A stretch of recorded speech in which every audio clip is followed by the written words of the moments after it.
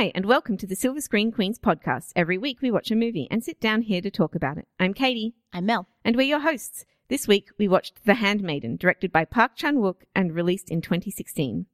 The plot of the movie goes something like this. A Korean woman becomes the handmaiden of a Japanese heiress. Yeah. So we didn't get to see this when it came out. I don't think it got an Australian release, if I remember correctly. Or if it did, it came out in only in major cities. And that plot summary is very, very short, and I've done that deliberately because I feel like it's better to not know too much about it if you're going into this movie. Yeah, I think maybe you could give away a little bit of the beginning of it, but beyond that, there's a lot of twists and turns and things that you probably wouldn't want to give away, so we better do our spoiler-free section, even though it's a 2-year-old movie, because it didn't really get much of a release here. Yes, but it is now on at least Australian Netflix. So if you have Netflix, you can watch it on there. And you may not, if you've heard anything about this movie, you've probably heard that it's about Korean lesbians, and that sort of does it a bit of a disservice. And that is technically true, but there is quite a bit to this movie, and it's very engaging. Definitely earns the R rating though. So very much an adults-only movie. There's some fairly disturbing stuff in there. I don't want to go too much into it. Yeah, I also don't want to go into it because I don't want to spoil anybody. But like, if you have triggers, maybe go and look up the plot summary before you go to it, so that we don't have to spoil anybody, but also you don't have to be upset at seeing this, because it can be upsetting for some people. Yeah, perfect. That's exactly right. That said, I freaking love this movie. Oh, yeah, me too. This is such a good movie. It is, like, Park Chan-wook is just such a good director. Like, from the scene where the Korean handmaiden is going to the house for the first time and it's along the coast. Yeah. And I think that's the title screen.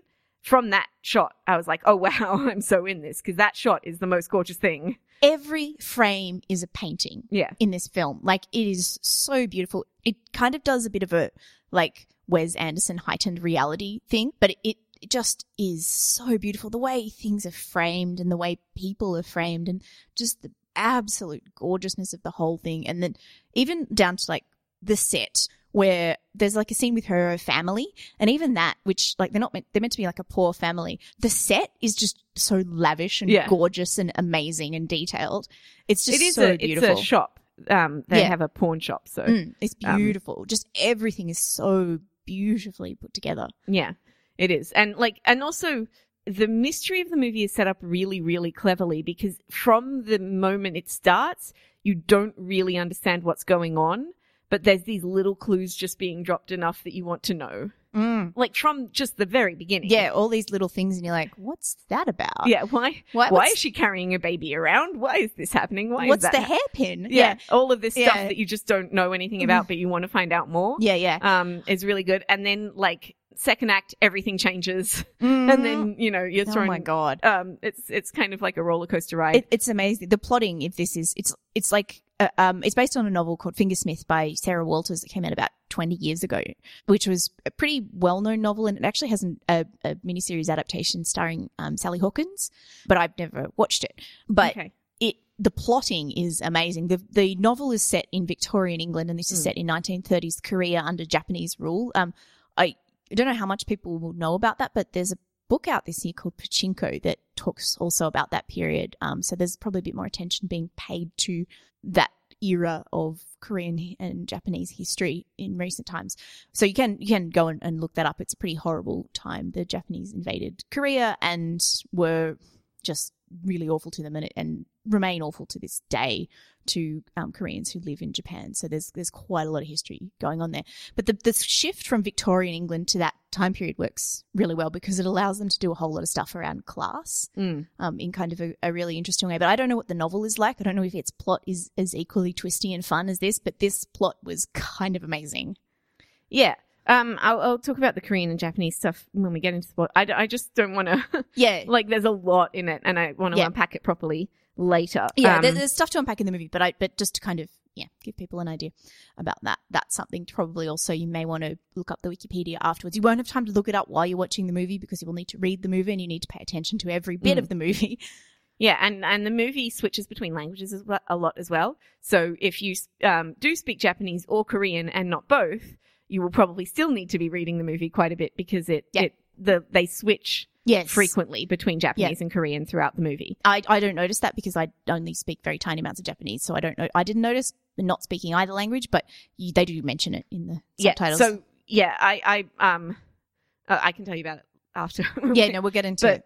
So we're going to do the spoilers section now. Yeah, because it's too hard, but hopefully go if you are, you meet the rating criteria of 18 plus and you are comfortable with some of the triggers, so look that up. If that's an issue for you, go and watch this movie because it's amazing and it deserved a much greater release than it had. Yeah.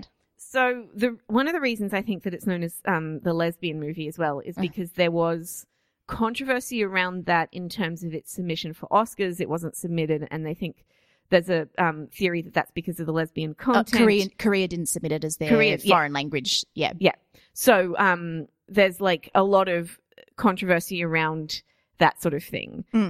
So I think that's one of the reasons why it's known as that, because there was some controversy, I think, in Korea, and people were upset that it was such a good movie that didn't get the audience or the praise that it deserved because it wasn't advertised as much because of the content. Yeah. So I think that's worth noting as well. Yeah. So now that we're getting into the spoiler stuff. God, like my notes on this movie, which I wasn't taking notes to start with, but I was sitting there going, wow, I haven't liked a movie this much since we saw Professor Marston.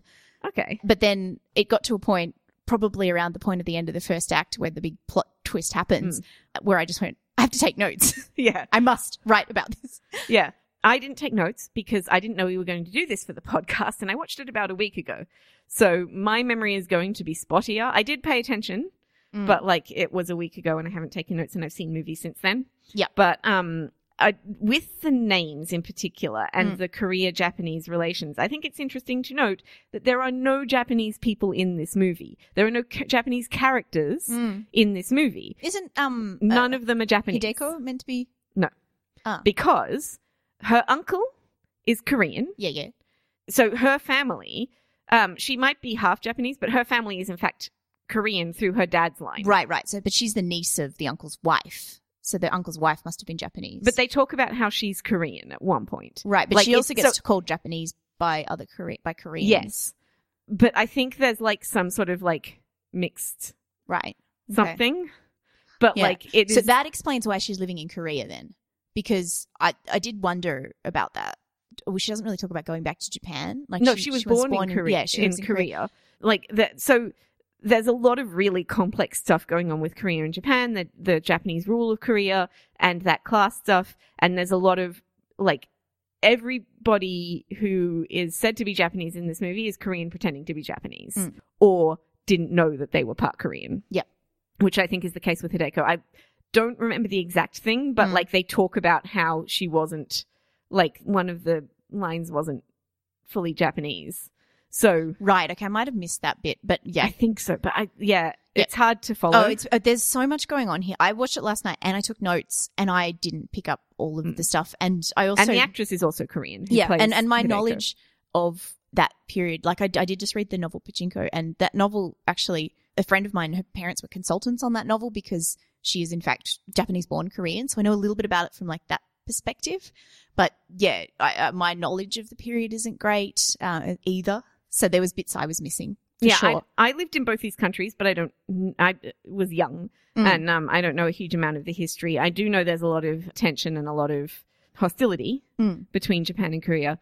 There was a really interesting thing when they were talking about what Koreans think of Japan and what Japanese people think of Korea. Oh, that was fantastic. Yeah. That was the two men, right? Yeah, and there was all this sort of self-hatred of the Koreans, that Korean was low culture and that Japanese was high culture, and they but they were also, the uncle was also, he was importing European books, right? Translated into Japanese. And so there was that sort of snobbery going on as well. Yeah, and their house was European style as well. Was half Japanese and half European. Yeah. There was a section that wasn't. Yes. The guest quarters, when I basically say European style, there's this whole thing in Japan of how they adapt other culture styles to Japanese. Yes. So you get things like karaoke as part of that, and the bakeries there and all this stuff. They just kind of take things from other cultures and Japanize them, which is kind of what I thought of the house. Yeah, They were oh, it's a European style but Yeah. translated into Japanese. Well, actually, one of the things about the home is that it does look like a Victorian England house. Like you could see a Charles Dickens, or maybe not Charles, maybe something a bit darker than that, being set in this big old house. Yeah. Which works from the source novel, but also works for the people that they're involved in because of where the story goes and what has been happening in the house and to Hideko. Yeah. But in that conversation about the differences between Japan and Korea and how they see each other, the uncle was talking about how Japanese people are jealous of Korea and how Korea is really beautiful and but like in a different way and all this sort of stuff. And it was interesting to see that kind of, there's all this like self-hatred of the Koreans and stuff, but the Japanese like who live in Japan are envious of Korea as well. So there's like it's more complicated than and more layered than like, well, like this movie, I guess. Yeah. Than First Meets the Eye. Yeah. Because all these people, they're all going by these Japanese names and none of them are Japanese, which is a really interesting concept. So there's Hideko and it's Suki. Okay. I think. I might have to look Because that up she's again. introduced first as There's Okju. but that's like her fake name, a fake Korean name. So it's Suki and Hideko. Yeah. I think she's credited as Suki. Yes, and we first see it from the point of view of Suki trying to trick Hideko into marrying this con man that she knows who is Korean pretending to be Japanese, which is the first kind of instance of that we get. And he's pretending to be a Japanese lord. And she's trying to help him and trick Hideko, but she falls in love with her in the process. And so the first act ends with her completing, as far as we know, completing her task to trick Hideko into marrying the lord, whose name I've forgotten now. Count something. He's called the Count. Count Fujiwara is what he's called. But he's always called the Count. Okay, so she tricks her into marrying the Count. As far as she knows, they go to Japan, and then she gets put in the asylum instead of Hideko, and everything changes. Yeah, everything's turned on its head, and then we see the story from Hideko's perspective. But even that, like, to get to that point, we've already been through like 5 twists. The fact that Suki is a thief and a con artist at all is a twist. Is the first twist. Right. Comes out pretty early, but it's the first twist. Yeah. Because it's interesting the way it starts, because it seems to be in the era just before World War II, because it starts out with soldiers and like crying families in the rain and Suki handing back a baby and mother giving her a hairpin. It looks like one thing, but then we very quickly find out it's another. And Suki's very, innocent, naive Korean country girl act is turned on its head fairly quickly. Right. Which is interesting because ultimately that kind of is who she is. Ultimately, she is the naive one in this whole web of lies. And she thinks Hideko is, which is fun and interesting. But even at the beginning, because right at the beginning, there's like 5 babies. Yes. Like she's carrying babies. Everybody's got babies. I was like, who do all these babies belong to? There's no way that all of these babies are these 2 girls. No, because they're all about the same age. They're also running like an off-the-books adoption ring. Right. So like... Which is a plot point in the novel, apparently, as well. But we didn't know that. So even right at the start, I was like, well, there's something weird about this, right? Yeah. And even with the hairpin, like the fact that your attention is drawn to that, you're like, that's an oddly fancy hairpin for an apparently poor family. Well, the fact that it's drawn to that, but then she puts it in a sandwich wrapper. Yeah. That like, it clearly isn't as precious or important to her as it's made out to be in the beginning. Is kind of means something. But yeah, I just loved like seeing Suki's first days in the mansion from Hideko's perspective. Yeah. It was really fun to kind of turn it on its head. That was really good because we kind of go back a bit when the big twist happens and Suki ends up in the asylum. We actually go back and see some of Hideko's childhood and how horrible her uncle and abusive he has been to her. So we kind of see that, and which is really hard going, and some of the stuff she's been through and what happened to her aunt. And you get to a point where finally Suki enters the house. It's almost like a light moment when you get to see it again from the other side. But it's interesting as well because that section is introduced as Hideko is and always has been a bitch, which is like, we then see her be abused and all that stuff, but it's also kind of a step up for the character. Because up until this point, she's been so wimpy Yeah. and like so naive and so innocent and so nothing, you know, From what we've seen. from what we've seen and Yeah. from what we've understood from Suki's perspective. There's also a little bit of that whole Rashomon thing where like when we see the same things happening from Hideko's perspective, it's quite different to what we saw from Suki's perspective. So that's quite fun. But yeah, it's like the abuse and everything is really awful, but it also gives like Hideko then has agency in her storyline. And you see why she does the things, makes choices that she does and is the way she is. Yeah. So that was nice. I do think I preferred Suki, the actress who played her. Oh, yeah. She was so engaging. Right. She was. And the other girl is good, but I didn't find her as much of a presence as... No. Oh, yeah, no. Kim Tae-ri, who is Suki, she is just really like sparkling. She's got one of those faces that just tells every thought, and she is really just like, you absolutely know what she's thinking all the time, and she can't she's trying to be this modest maid girl, but she can't kind of control it. And you see all that come through in her face, and you see the whole, like when she's talking about the earrings and she correctly identifies the gemstones as spinels instead of sapphires.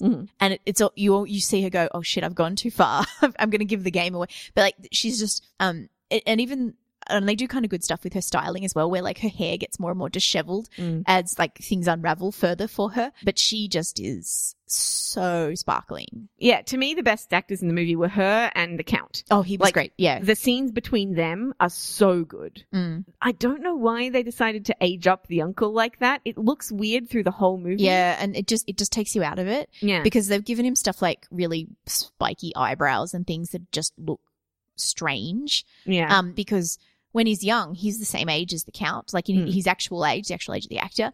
And then they age him up into then the grey hair looks weird and the wig looks, it looks fake the whole time. And the thing is, it would have been easier to kind of probably hire an older actor to play that part and then had another actor to play the young part and just done something like the tiny sunglasses or something to kind of show, to help the audience know who all it's the meant to be. facial hair. The facial hair is distinct enough. Yeah, and the eyebrows and stuff. Yeah. Yeah. So I don't see why they couldn't have hired two actors to do that part. Yeah.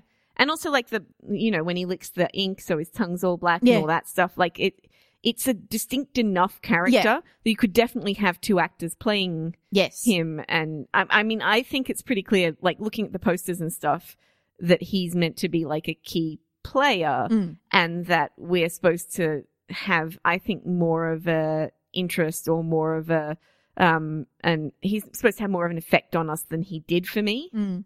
Yeah, I mean, by the time we do find out what he's been doing, like you do definitely, I definitely thought he was a monster. I thought he was but the first time we were introduced to him from Suki's perspective, she's like a serpent and like it's a shot of him and then the snake on the floor. That's right. And he won't let her, and he's got like doors and stuff to not let her into the library. And yeah, like that. So you already know he's bad. Yeah, he's a real villain. Like, but it's almost too much of a villain, like he's too bad. Yeah, so you never have any sympathy for him because he's a fucking literal torture dungeon. Yeah, he's the worst person that's ever existed. But of the four of them, he's the least engaging. Yeah. So I kind of feel like they missed the mark with that. Yeah. I don't know if he's famous or anything, but that casting just didn't work for me. No. Especially not with the other three. Like Hideko, the girl who plays Hideko, who's also called Kim something. Kim Min-hee.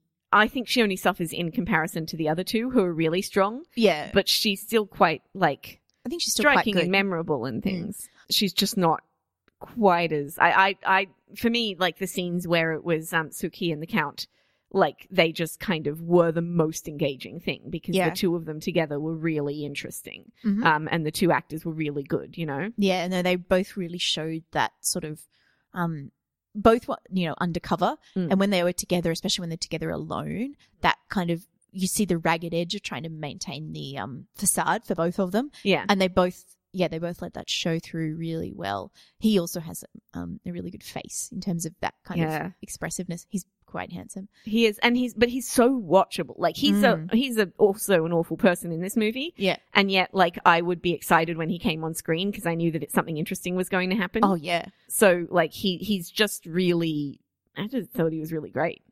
Right from when his first introduction into the movie is really great when he walks into that pawn shop, you know? Yeah. It's so that's the second introduction. Sorry, we see him at the house first with Hideko, and then we see his introduction as the Korean. And Suki's parents like at the door ready to like punch, and then he just kind of saunters on in. That's the bit that made me think of Pachinko actually, because that Pachinko features a similar kind of character, a Korean who's pretending to be Japanese and has made a lot of money in Japan and kind of and is a bit of a con man.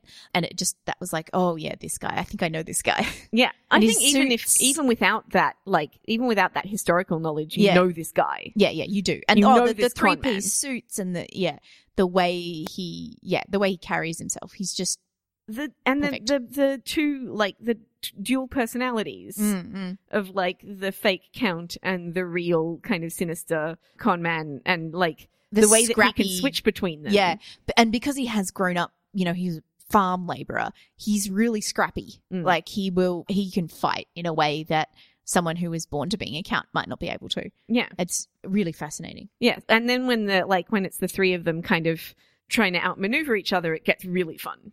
Yes. Like the section when they get to Japan, that's when all the kind of really fun stuff kicks in. Yeah. And we really get into the best part of the movie for me. Plus the hotels and stuff in Japan was so good. Like it all looked so good. Yeah. The whole thing, I would just keep seeing shots and just be like, wow, that's gorgeous.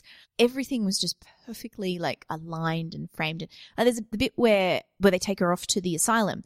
It's just this grey brick background. All these people dressed in white, and Suki is in red, and she's literally fighting. Like she looks like a boxer being held back. Just this amazing shot, and we see it from a couple of different angles, and it goes up really high. Just such a gorgeous shot. Just everything is beautiful in this movie. Yeah, it is. And it was similar with Stoker. Stoker is so beautifully shot and so dark and twisty and like this was after Stoker, wasn't it? Yes. Yeah. Stoker was 2013, I think, and this is 2016. God, which is one of the reasons we were so excited to see this. Yeah, and we just never got to. He's such a good director. Such a good director. Whatever he's making, it's absolutely worth seeing. Yeah. And it's so interesting because it's so sumptuous and yet so like dark and twisted. Oh God, yeah. But even the stuff that is kind of dark, like, is really beautifully shot. When they're destroying all of the books, it's so good. It looks so great. Yeah. Oh, I just remembered you texting me last night. You texted tentacle porn. Tentacle porn. And then you were like, oh yeah, I'm watching The Handmaiden tonight instead of tomorrow. Yeah. I'm not that you needed the context. Because, no. And it's honestly, it's lucky I didn't shout tentacle porn in the middle of the night, because it was just like, oh my God. It was really dark, the abuse and what the uncle was doing. Like, really dark. And I mean, and all the stuff around ropes and hanging, which is where it could, I think, be quite triggering for people, was so dark, but very well done. Like, it actually uses fetish in kind of an interesting way, because it does that.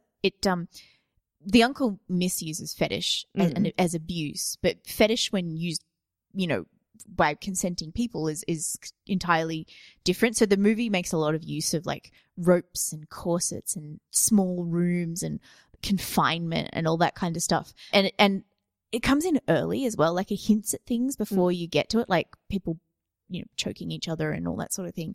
But we also, the rope that she's got in the hat box up in the cupboard, Suki brings it out and is confused by it early. And stuff. Yeah. And then the balls as well. Yeah. Which keep coming back again. Yeah. And that's the place where, like, then there's the fetish is explored by the girls when it's consensual and stuff like that. And that's how the movie ends, with the two of them doing that in a consensual sort of way. Yeah, it's really kind of deep symbolism, lots of symbolism, and you sort of see it over and over again. It's also got to think about doors. There's lots of dramatic door entrances, sliding door entrances in this movie. Yeah. By some quite dramatic ways.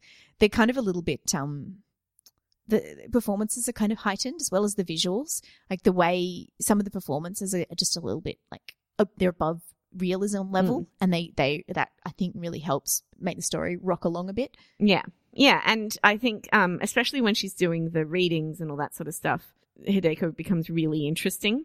Like, the way that she has processed her abuse and the way that she is like living her life now and everything. And then when she abuses the maids as well. It was really interesting to see kind of the darker side of her come out. Yeah. And how being with Suki helps her get past that.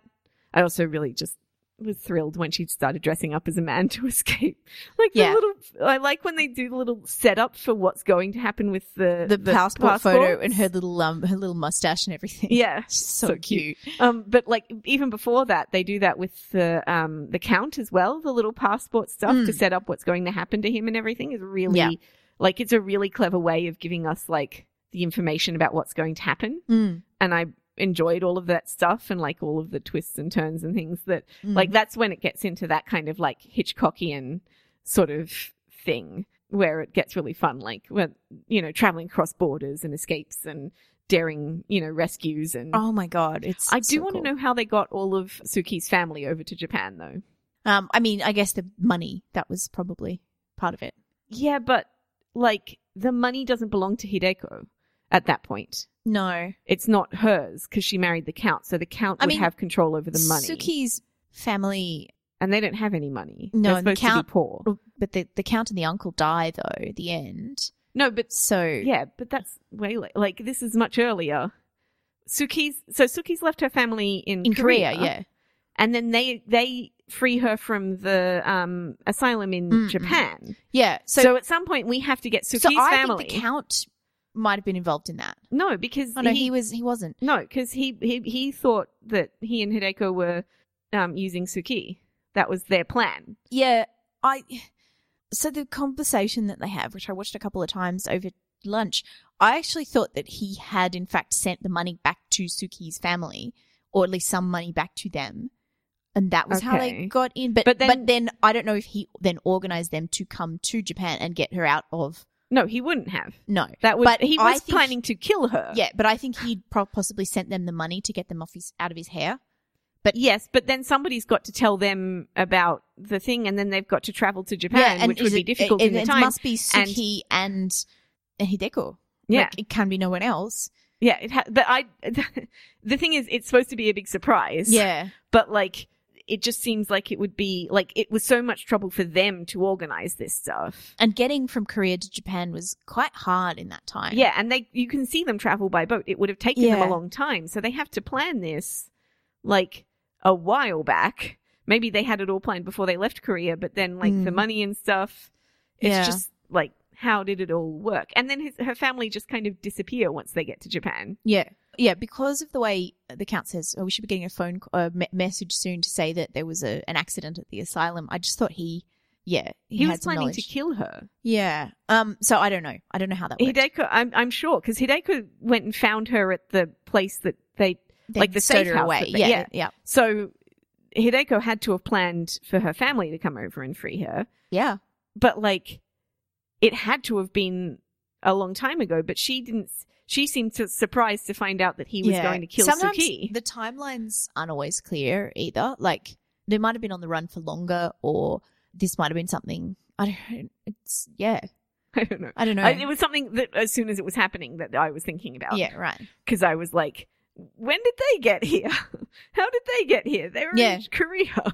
And like in a time when it's difficult to travel from Korea to Japan, especially if what happened to all the babies that they were looking after? Yeah, well, they sold all the babies and the shop, and then they right. So they have to have enough time to sell all the babies and the shop and get over to and probably Japan. Get the money from the Count. So they have to actually get the money, right? And actually have the money to come over.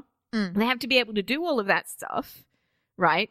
And know the asylum that she was going to be in and create a plan to get her out of that asylum. The other thing that could have happened is the Count could have had this deal with the family that, like, if anything happened to her, he would get them out of Korea or something. There could have been some kind of... So then if he thinks... I don't know. Yeah, but like, none of that kind of... Like, the only thing that makes sense is for Hideko to have organized all of that. Yeah, no, pretty much. But the timing of that, it would have had to have been, like, months in advance. They would have had to have already known all the stuff that was going to happen and, like, been planning on that. So either it's just a really, really good coincidence that they happened to break her out before she got murdered. Yeah.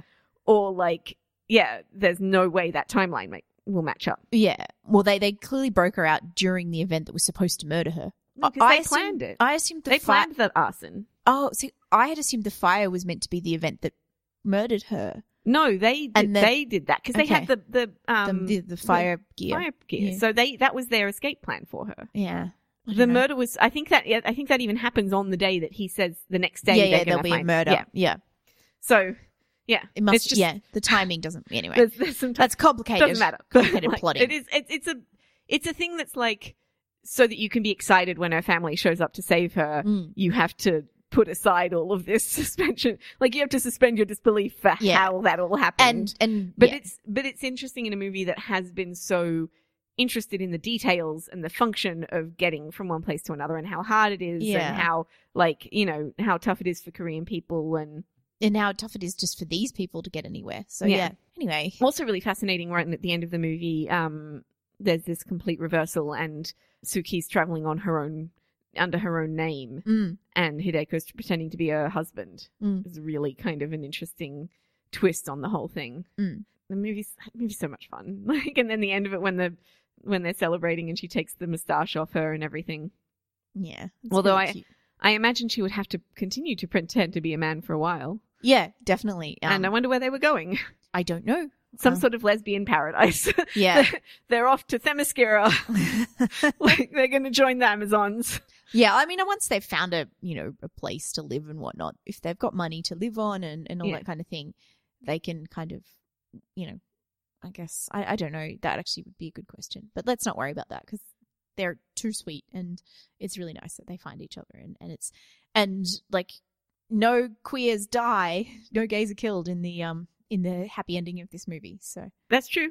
That's just a happy ending for them. Only the bad guys die. That's right. Although that scene was also really good. Like I'm usually not a big fan of torture scenes. No. But I think just because there was that kind of sense that like the power dynamic wasn't what it seemed. And the cigarette thing as well. They've been drawing your attention to that cigarette case for a while and you kind of and also him making his own cigarettes as well. So you kind of and the poison had already been hit on so heavily. Yeah. Like I knew when he was like, "Oh, can I have a cigarette?" I was like, "Oh yeah, he's going to kill them both." Yeah. But it's just interesting to watch it all play out and to watch the guy who thinks he's been, and it's also because this villain thinks he's been so smart and he's been so controlling of everybody. Yeah, and he thinks he's good at it. Yes, and to watch him be undone by the lesser villain is a really interesting twist. Like the way that plays out is really cool. Yeah, I didn't love the finger cutting off bit, but yeah, otherwise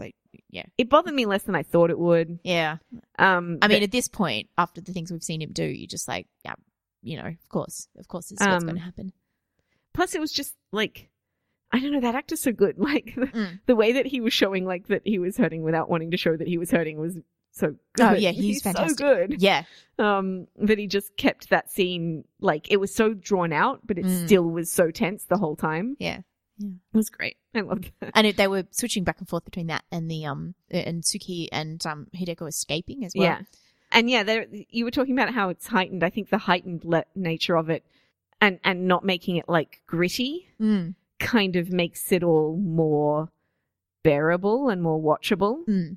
Yes. Like to keep it away from that grittiness and that kind of, because keeping it from being too real, I guess. Right. And I think there would have been a real temptation to that, especially if you were doing that kind of, if you were going for the Victorian setting of the original novel, and something again that Pachinko does is kind of goes into the grittiness because life was so harsh at that time. Yeah. For Koreans under Japanese rule. And so getting away from that and into that more heightened, more beautiful sense of it kind of, yeah, it makes it a different experience. Yeah. Yeah.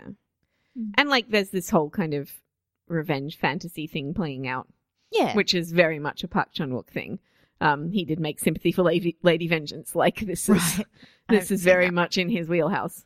But yeah, it's really interesting to see how it all works and by the time it finishes, you're so rooting for the girls as well. Oh my God. And it's one of those movies where it finishes and you're like, I can't just go to bed now. I can't just like go back into the world yet. Yeah. Netflix is trying to play me the Voltron trailer and I'm like, no, I need some time. This was amazing. Yeah. Yeah. There's so many good things on Netflix at the moment too. Like if you go through the critically acclaimed movies section, they've added so many good movies this month. I'm just slowly making my way through. Yeah, so yeah, this was a good one to do. Anyway, shall we wrap up and give ratings? I think we should. I will give this. No, I'm going to give this movie 5 stars. I thought it was really good, and I can't think of any reasons not to. I mean, there's the makeup thing, but that's so minor. Yeah. Yeah, I'll say 5 stars. I liked it. It was good. Yeah. Yeah. I think I might have to as well because it's such a good movie and it sticks with you so well. And it's also like, yeah, to be 2.5 hours long and to keep you on the edge of your seat. In Korean and Japanese, and I to keep you engaged on the edge of your seat. Mm. And I'm never engaged at home when I watch movies. But I didn't look at my phone. Except to kind of like, oh, can I get up the Wikipedia about the Japanese invasion? Like, except for movie related things, I was so into it. Yeah. I was doing things like where I was like, oh, but this girl's not Japanese, right? And things like yeah, that. And I turned down the lights in the lounge room so I could watch it, see better. It is an experience, this film, and it maintains that experience. Even if you're watching it on a laptop, honestly, it's amazing. Yeah, it's so good. But don't watch it on a laptop because it's gorgeous, and that will just like waste half the experience. Because I wish we could have seen it at the cinema. It would have been amazing. Man, that would have been good. But yeah, even just watching it on TV, it's so engaging. There was also one thing that I forgot to say about that scene and the letter that Hideko sends her uncle, where she's like, the guy that you were trying to impress with your perfect Japanese is also Korean, pretending to be like both of them were Korean pretending to be Japanese. Mm-hmm. It's so much fun. But so most of the time the girls speak Korean together and the men speak Japanese together. But when they're speaking to the men, they're speaking Japanese unless it's Suki and the Count when they speak. So it switches constantly. Like it's, well, I would say probably about half and half. Yeah, and Hideko is deliberately speaking Korean with Suki, and in most of her, like, when she's not working, because Japanese to her is the language of being abused by her uncle. Yeah. So she says that at one point as well. Sort of, yeah. She implies that the reading is in Japanese, and so I don't want to speak Japanese any other time. Oh, okay.